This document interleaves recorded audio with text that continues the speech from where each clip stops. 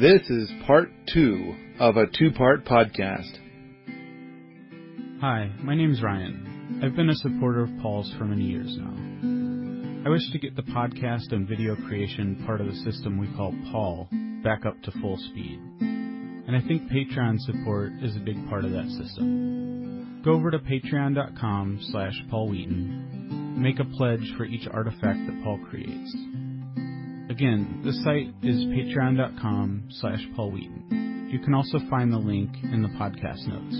Enjoy the podcast. So, now, basically, because when I'm looking at this picture of your property, you know, now granted, I'm going to say you've been there only 5 years. That's right. And at the same time, you have a worky job. And I saw some little short people there. I imagine they are worthless at permaculture. Well, you know, they take care of the rabbits. And the rabbits are a great system for us. We use the manure. They take care of the chickens. Okay. Ride the goats. How many hugelkulturs have those little shits built so far? Probably not a one. You little bastards! You gotta pull your weight! No. They're planting. They plant seeds. They walk around. We plant wildflower seeds. That is awesome. They're seed spreaders. No, good. Now, my point is that they probably haven't done a lot of permaculture designs, but it does sound like that's cool that they're planting seeds. That is fun, because some kids are kind of like, screw you, Dad, I'm playing my video game right now. And it's like, but if they're actually planting the seeds, that is a big positive. Awesome. Is there anybody else on this property that I haven't heard about yet? Wifey face. There you go. That was the one. Somehow I just sensed this person there, and nothing had been said. Okay. She also has a worky job?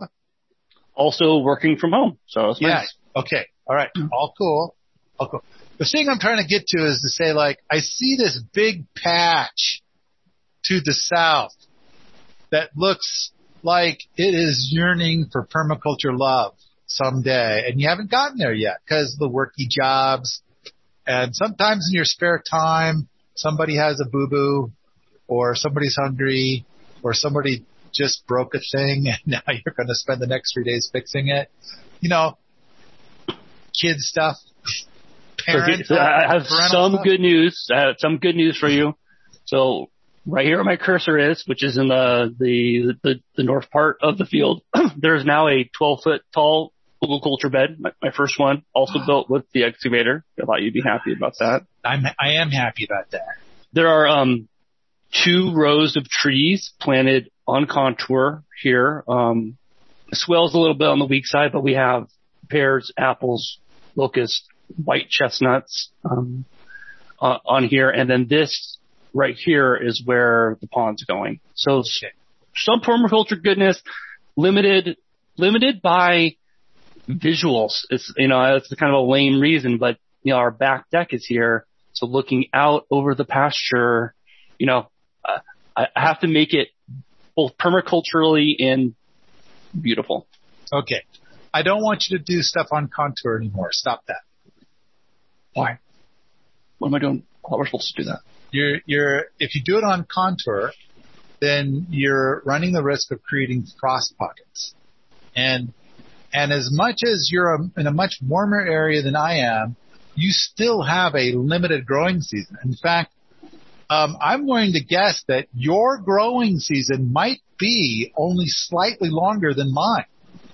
So if I've got a 4-month-long growing season, do you know how long your growing? By growing season, you know what I mean by that? It's that time from average last frost to average first frost. Do you know what that time span is? Yeah, late March to October.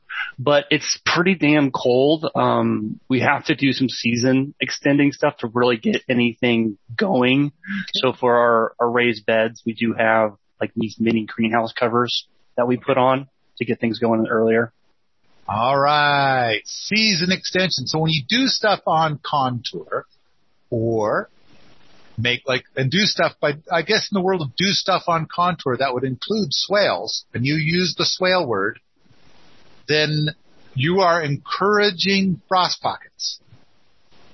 And so that makes it so that you are shortening your growing season, which sounds the opposite of what you were just saying, which is extending the growing season. Am I close? Yeah. Yeah. No, that sounds right. The thought process was to try and keep it moisture longer, right? To kind of mitigate the water challenges in the summer. But honestly, I couldn't tell any noticeably different area on the swales, right? They didn't stay greener significantly longer than the rest of the pasture. All right. I've got like 8 thoughts all, fighting each other to jump out right now. But let me just go with this one. Have you gone out in like 5 different locations on your property? Because there's some stuff close to the house that's more of your zone 1, zone 2. There's that stuff that we were just talking about where you've been building some things that looks more like your zone 3 or so. Have you gone out to different spots on your property and dug a hole like maybe 1.5 feet wide and 2 feet deep? Yeah, four different locations. Oh, good. And what can you tell me about what you saw when you dug these holes? It's funny. And I've also did the soil shake tests and all of these. Okay. It's all exactly the same.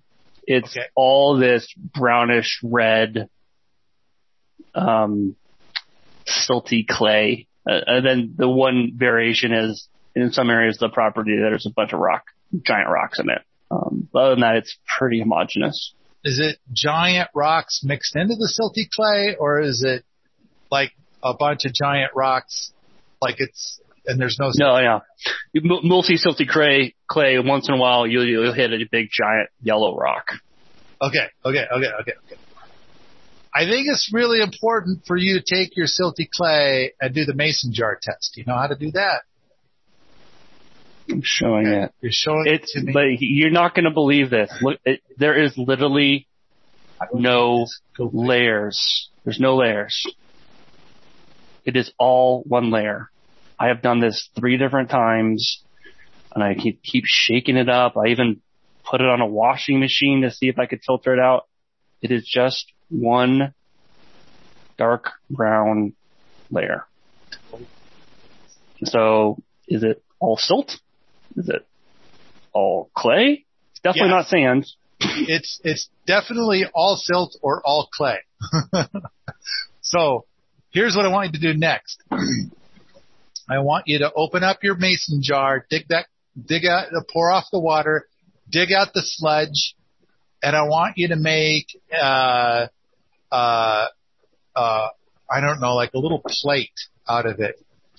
And then set it aside someplace where it could dry. And then what we want to find out is, does it crack? Because if it cracks, it's probably clay. In fact, if it cracks, it's definitely clay. Okay, so when it dries out, does it crack? Right. So you're gonna make it's clay. So I can, I know we're running out of time here. We'll get to the picture. When we dug out the pond, I was like, I can't tell if this is silt or clay. It just rained 3 inches. And went down there with the excavator to try and see if I can add some additional compaction. And then as it dried out, everything cracked. Okay. It. That's definitely clay. Yes. It's a type of clay. Now there's many types of clay. But, there's ceramic clays that don't crack, right?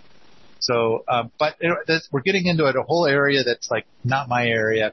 But the thing is that if it cracks, it's clay. So it's a type of clay. So, all right. That's kind of good news. That means you should be able to seal your ponds way, way better. It won't take nearly as much effort to seal your ponds. Right. I hope so. It rained 3 inches in 48 hours, and within a day, there's no water in the pond. So, but I'm just kind of like hoping that it's just because everything is so crazy dry, right? It was digging the pond. By the time we were done, it was just filled with powder, right? No rain in 3 months. See, now, I kind of feel like if what you had was clay, it would have held the water without you doing anything. I know. That's what I was thinking too. That's what made me nervous. So now it cracks like clay, because I kind of feel like silt won't crack. And it's like hard as a rock. I mean, it becomes so hard to break apart. Another indicator in my mind that it's clay. Silt is like super tiny sand. It's just sand, but tinier. And so the thing is that if you get a bunch of water that lands in your pond and it runs out, that kind of suggests that this stuff must be silt, which looks just like clay, but it behaves different. Like water passes through silt. Water can pass through clay, but now it's possible the clay was dry. And then, I mean, usually once it gets wet, but it's like maybe what's happening is that the clay that's in the lower layer was absorbing all that water and, sealing, and it needed more. But 3 inches is a lot of rain. I know. So, I think it's fingers crossed still on that, right? I mean, there's nothing we can do at this point. The hope is that it was, through the excavation process, there's so much loose powdery material on the bottom that just absorbed it. And that as it becomes fully hydrated, then it starts to stay on top. I can't think of anything to do short term at this point to address it. It's like bentonite clay. I don't want to No, it's a clay, right? So I'm talking about clay. Yeah. So bentonite clay, if it's dry, it expands to be 9 times bigger than its original size when it has water. And that's how you can kind of seal certain ponds, is because it kind of gets down into all the cracks, and then when it gets wet, then it grows and expands. But you got to keep it wet. If it gets dry, then all the water goes through it until it expands. So it's kind of a property of bentonite. So that's definitely going to crack when it gets dry. Okay. So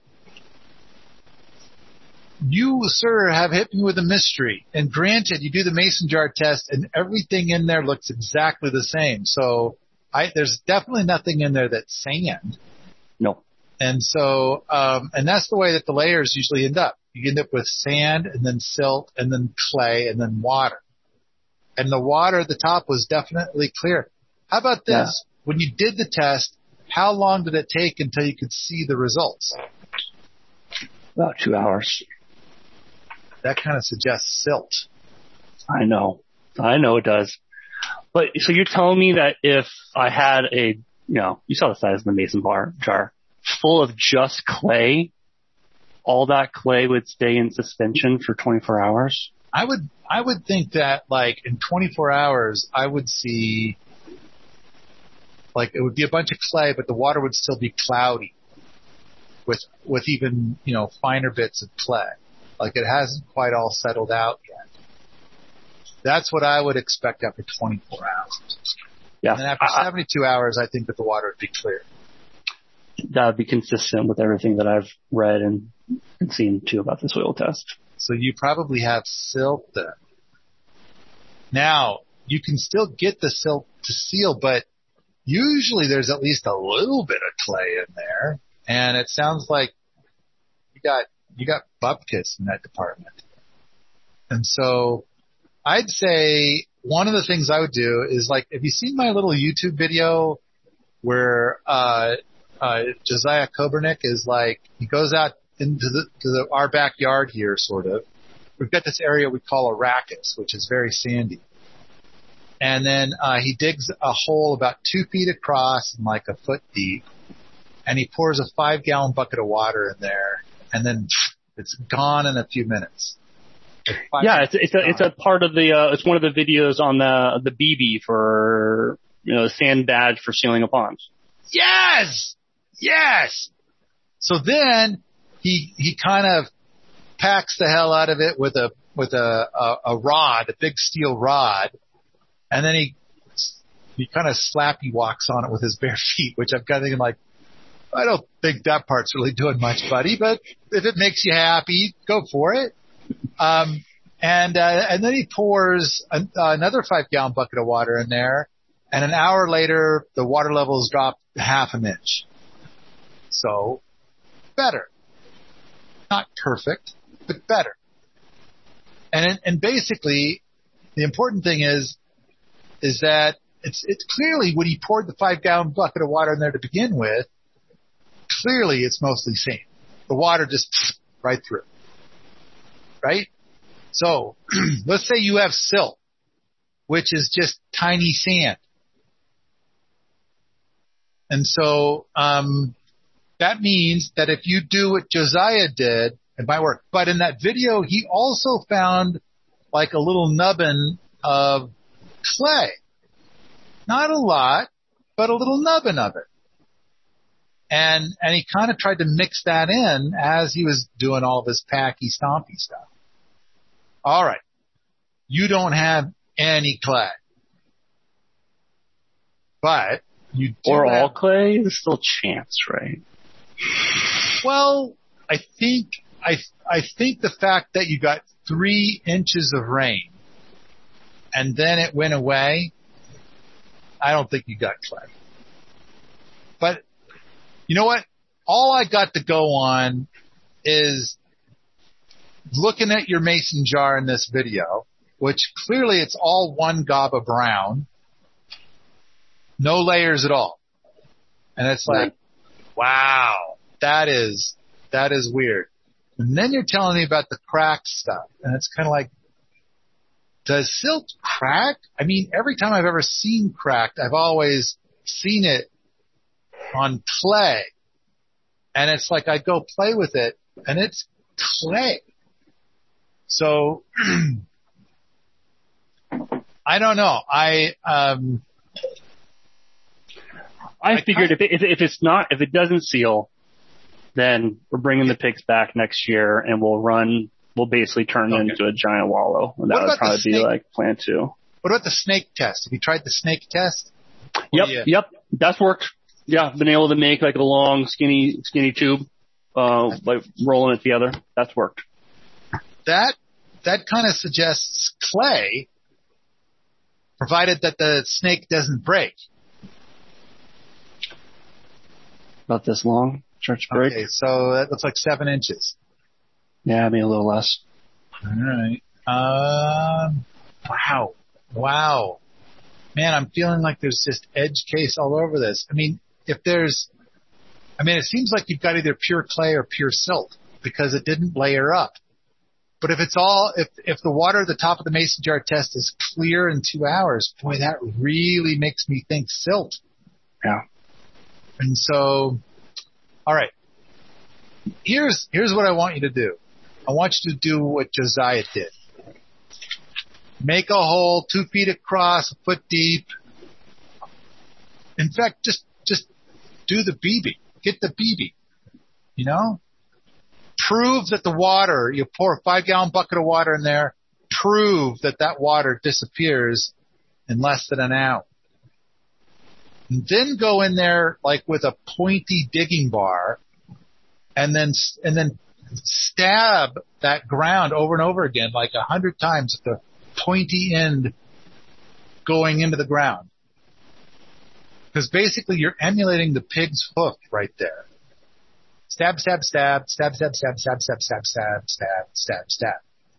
So you're going to do all this stabbing action in your micro pond, and then put in another 5-gallon bucket of water and see what happens. You know, it'll probably seal, but I need to know that. I need to hear it. You need to know that. Does this help? It gets me to BB10 anyway, so sure.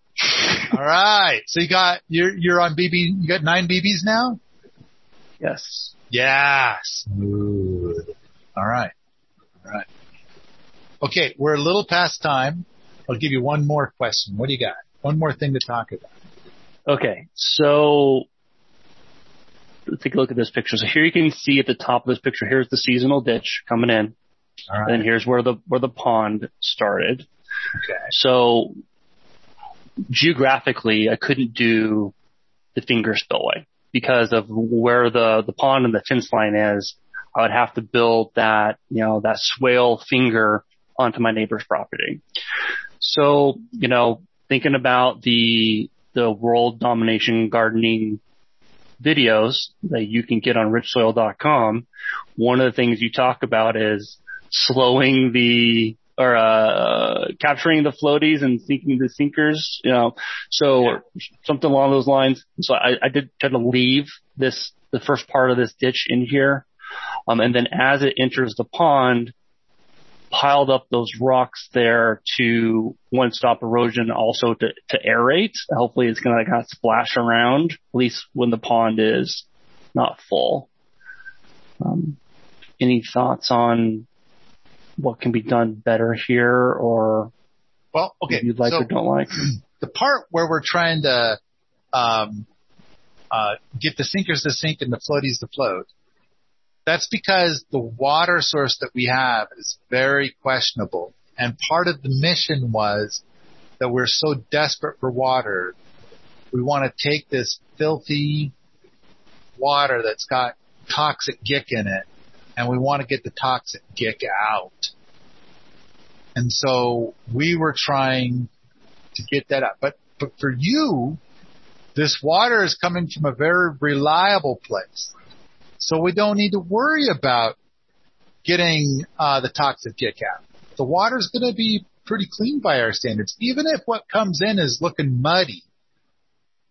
Maybe that's what you're thinking about. Is like, I want it to become clear, and be not muddy. Yeah. Okay. Now, one thing that might be because earlier we were talking about aeration.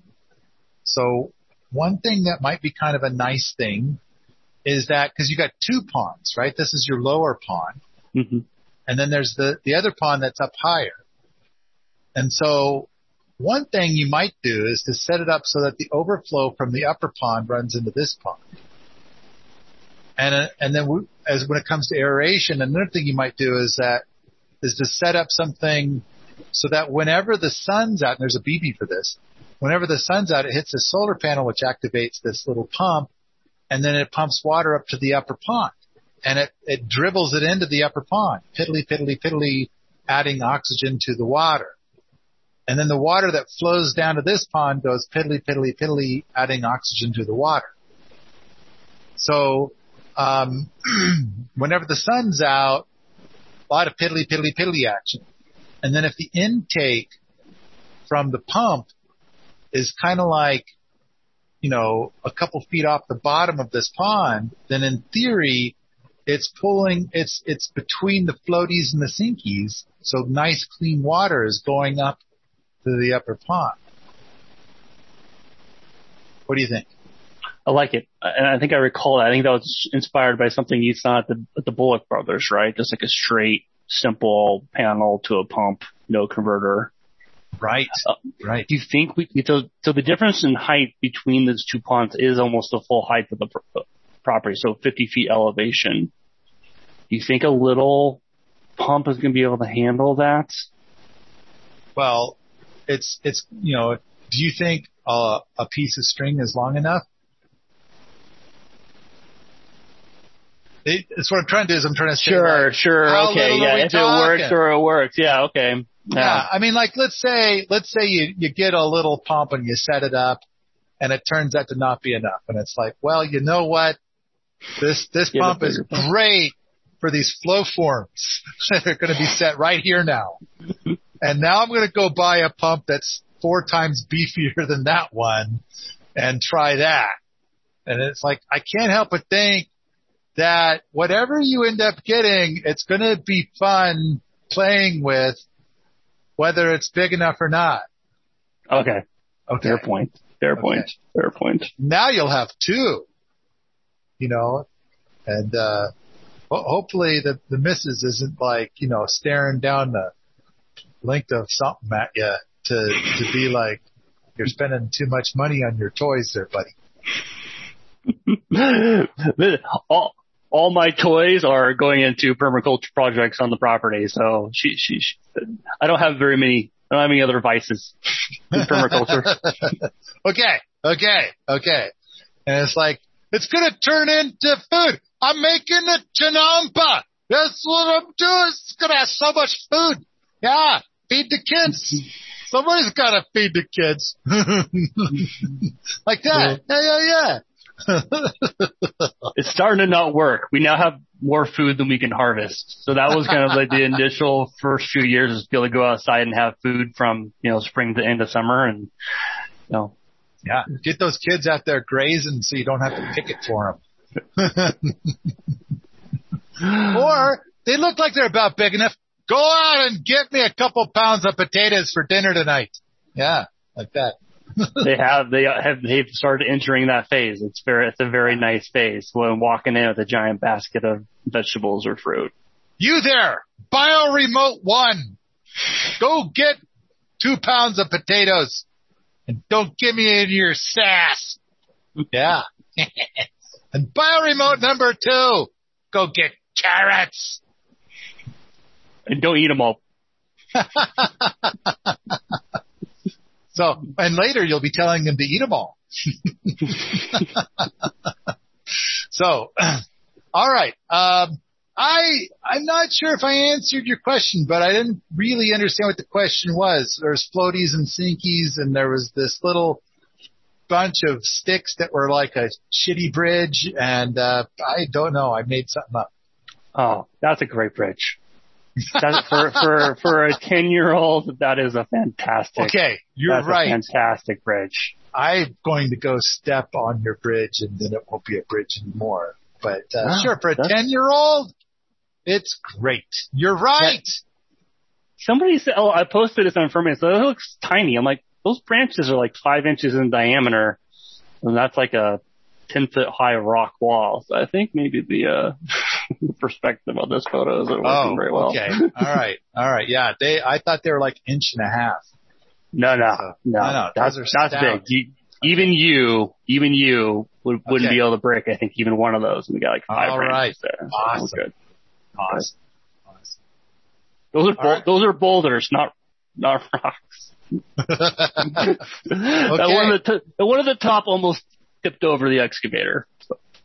All right. Lovely. Beautiful. Thank you for your time, Paul. You're welcome. Thank you for your money. I already spent it on something. I don't know what. Probably $104 I ever spent. Why was it $104? I'm also supporting your Patreon for podcasts. I'm double paying for this. Okay, double paying. Yeah, nice. Sucker. So yeah, I probably spent the money on the Rocket Mass Heater Jamboree is about to begin, and it's running way in the red. For all the reasons. But it's going to be exciting. So I just got done. I was down there talking to all the boots and Fred as they're gearing all the stuff up, and I'm like, I gotta go. I got a meeting starting, right now. I gotta run. So, just because we're doing all the things to get ready, and, we've got this mountain of materials for all the projects and stuff. And not sure if there's going to be a videographer or not. It sounds iffy. Oh, that'd be a bummer. Yeah. I could read that on your face right there. Like, it's going to be videoed? Because I'm not going to be there. Video it. I've attempted to build a Rocket Mass Heater, and it is a uncompleted project in my shop. So, video of the Jamboree would have been awesome. I feel like we've come up with a couple of really cool new ways to bring the cost down to 1/10, and it's better. And it's like, we're going to do more experimenting in this space this year as we're doing all these projects. But, yeah, it would be great if we could get a videographer. And for a while, we had one lined up, and she flaked. It's like, and at least it's great that she told us that she flaked, and we could try to line somebody else up, as opposed to other videographers that just don't show up. So, and it's like, all right, well, we'll make the best of it. But hey, we are obsessed with experimenting. At the same time, we've got so many rocket mass heaters that are working really well that the concept is proven. It's the optimization that we're working on. And we've got, in fact, the Gamera rocket mass heater has shown up. So this is a commercial rocket mass heater in Europe. It's here now. And we're going to be putting that under the red cabin. Sky Huddleston, who's the Liberator guy who sells the commercial rocket mass heater in the United States, he's bringing one and we're putting it into the wood shop. Now, the Gamera is only a 4-inch wood feed though, right?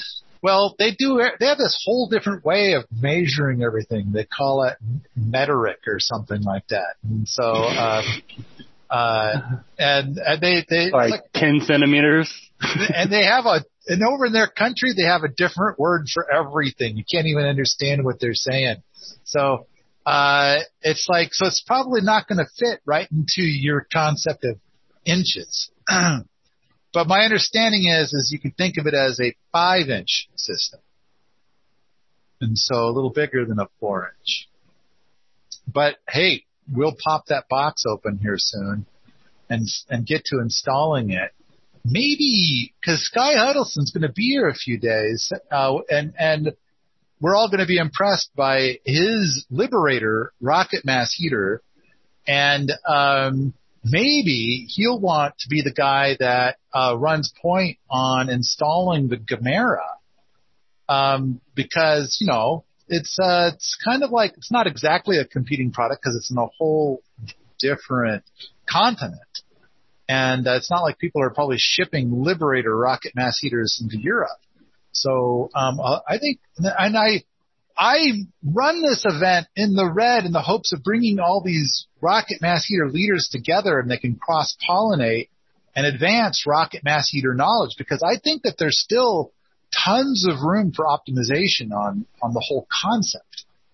And so I love it when these guys get together and ideas seem to grow 10 times faster for that year than if we don't hold the event.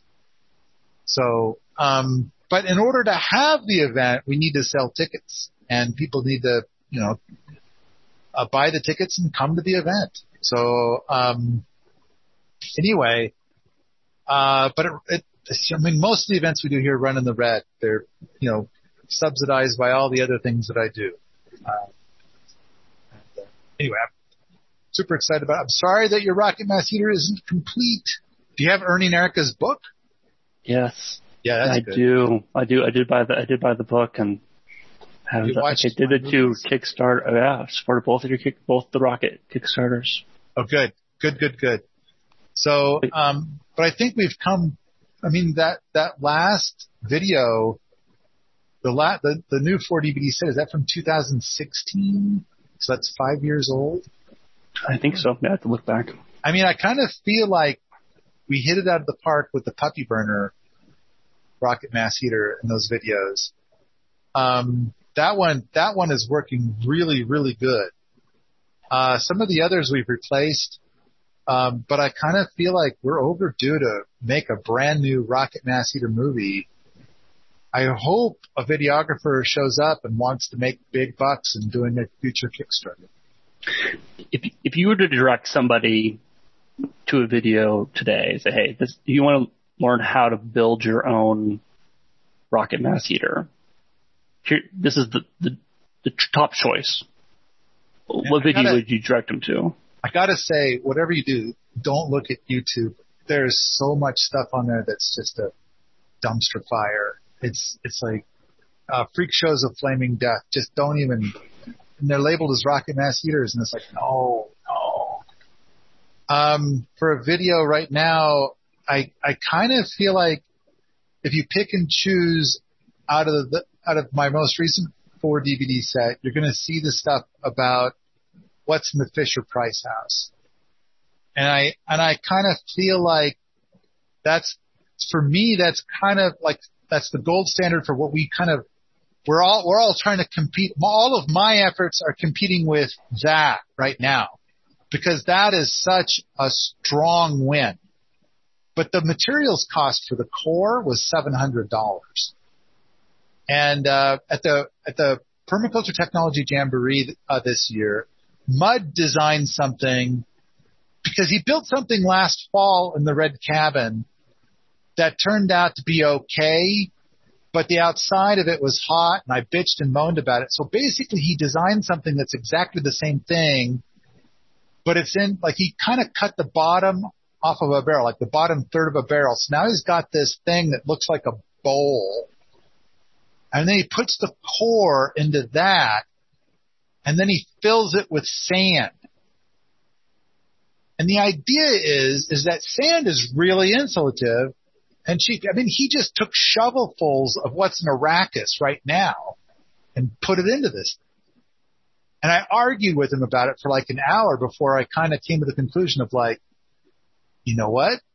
I do think that is probably pretty smart. I mean, there's room for probably optimizing it some more, but to have that full fire brick core wrapped in metal to give it strength, sitting in a bowl full of sand, I think is going to be the recipe for the future. And then instead of using this molded ceramic fiber tube that is inside the Fisher-Price house, Rocket Master, which we're seeing the price of those exceeding $500 now. It's instead we're getting this material from Thomas Rubino where it's a blanket, and then but the price is lower, the environmental impact is lower, and I think that the insulative property might be much better than anything that we are using now. And we're going to be doing a bunch of tests with it this year in a week. Wow, it's 1 week away to the Jamboree. Whew, so like as most people are listening to this, it'll be like day 1 or day 2 of the Jamboree. Well, I appreciate you going well over the hour, and sorry, I get excited about my topics. No, it's great, and I am sorry that I took you away from such an important activity. I just want you to know that I'm very appreciative of your hour and a half today and all the work that is happening out at the lab with the boots and the team and Fred. Like, it is inspiring a lot of people. So if you ever feel lonely or you're raging against the machine by yourself, there's a lot of cheerleaders out here, and you are changing the behaviors of more people than you know, and more people than that you just see on your daily-ish, because we're out here spreading the good word. Thank you so much. I do feel like once in a while I get a link to something where somebody's bad-mouthing you on the internet, and by the time I get there, a lot of lovely people have kicked all those people in the nuts about 100 times. And that's a good feeling.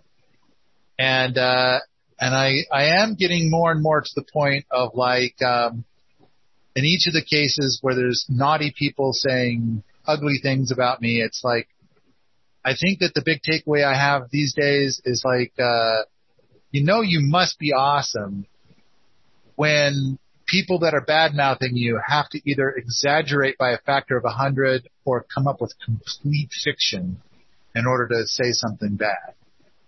And I kind of feel like, so I'm kind of, I don't know, I'm finding my silver linings. I wish that somehow there was, like, I wish my book was selling 1,000 times better than it is right now. I wish for things. And I'm hoping that sometime soon, all my stuff, like one of the things I made at some point is going to somehow go viral and carry everything else with it. So I'm just still making stuff in the hopes that day is coming soon. But thanks for the kind words. Thanks for your support. And I do feel like I get a kind word once in a while, which does help to keep me going. But I'm so obsessed. I don't think I could ever stop from all the stuff I do. But I am glad when we host an event and a whole bunch of people come out. I would like to get more booths in the boot camp. The booths that are here now, there's like 6 booths here now, would like to get more booths in the boot camp. I'm not sure what else we got to do to get that to happen. And I hope that more people will come. And I think, we've got so many projects coming down the road. I'm drowning in projects, for online stuff. So it's like I'm working on the Rocket Massacre book with Uncle Mud. And, we've got, this new Wheaton Labs tour movie. The Greenhouse movie is coming out soon.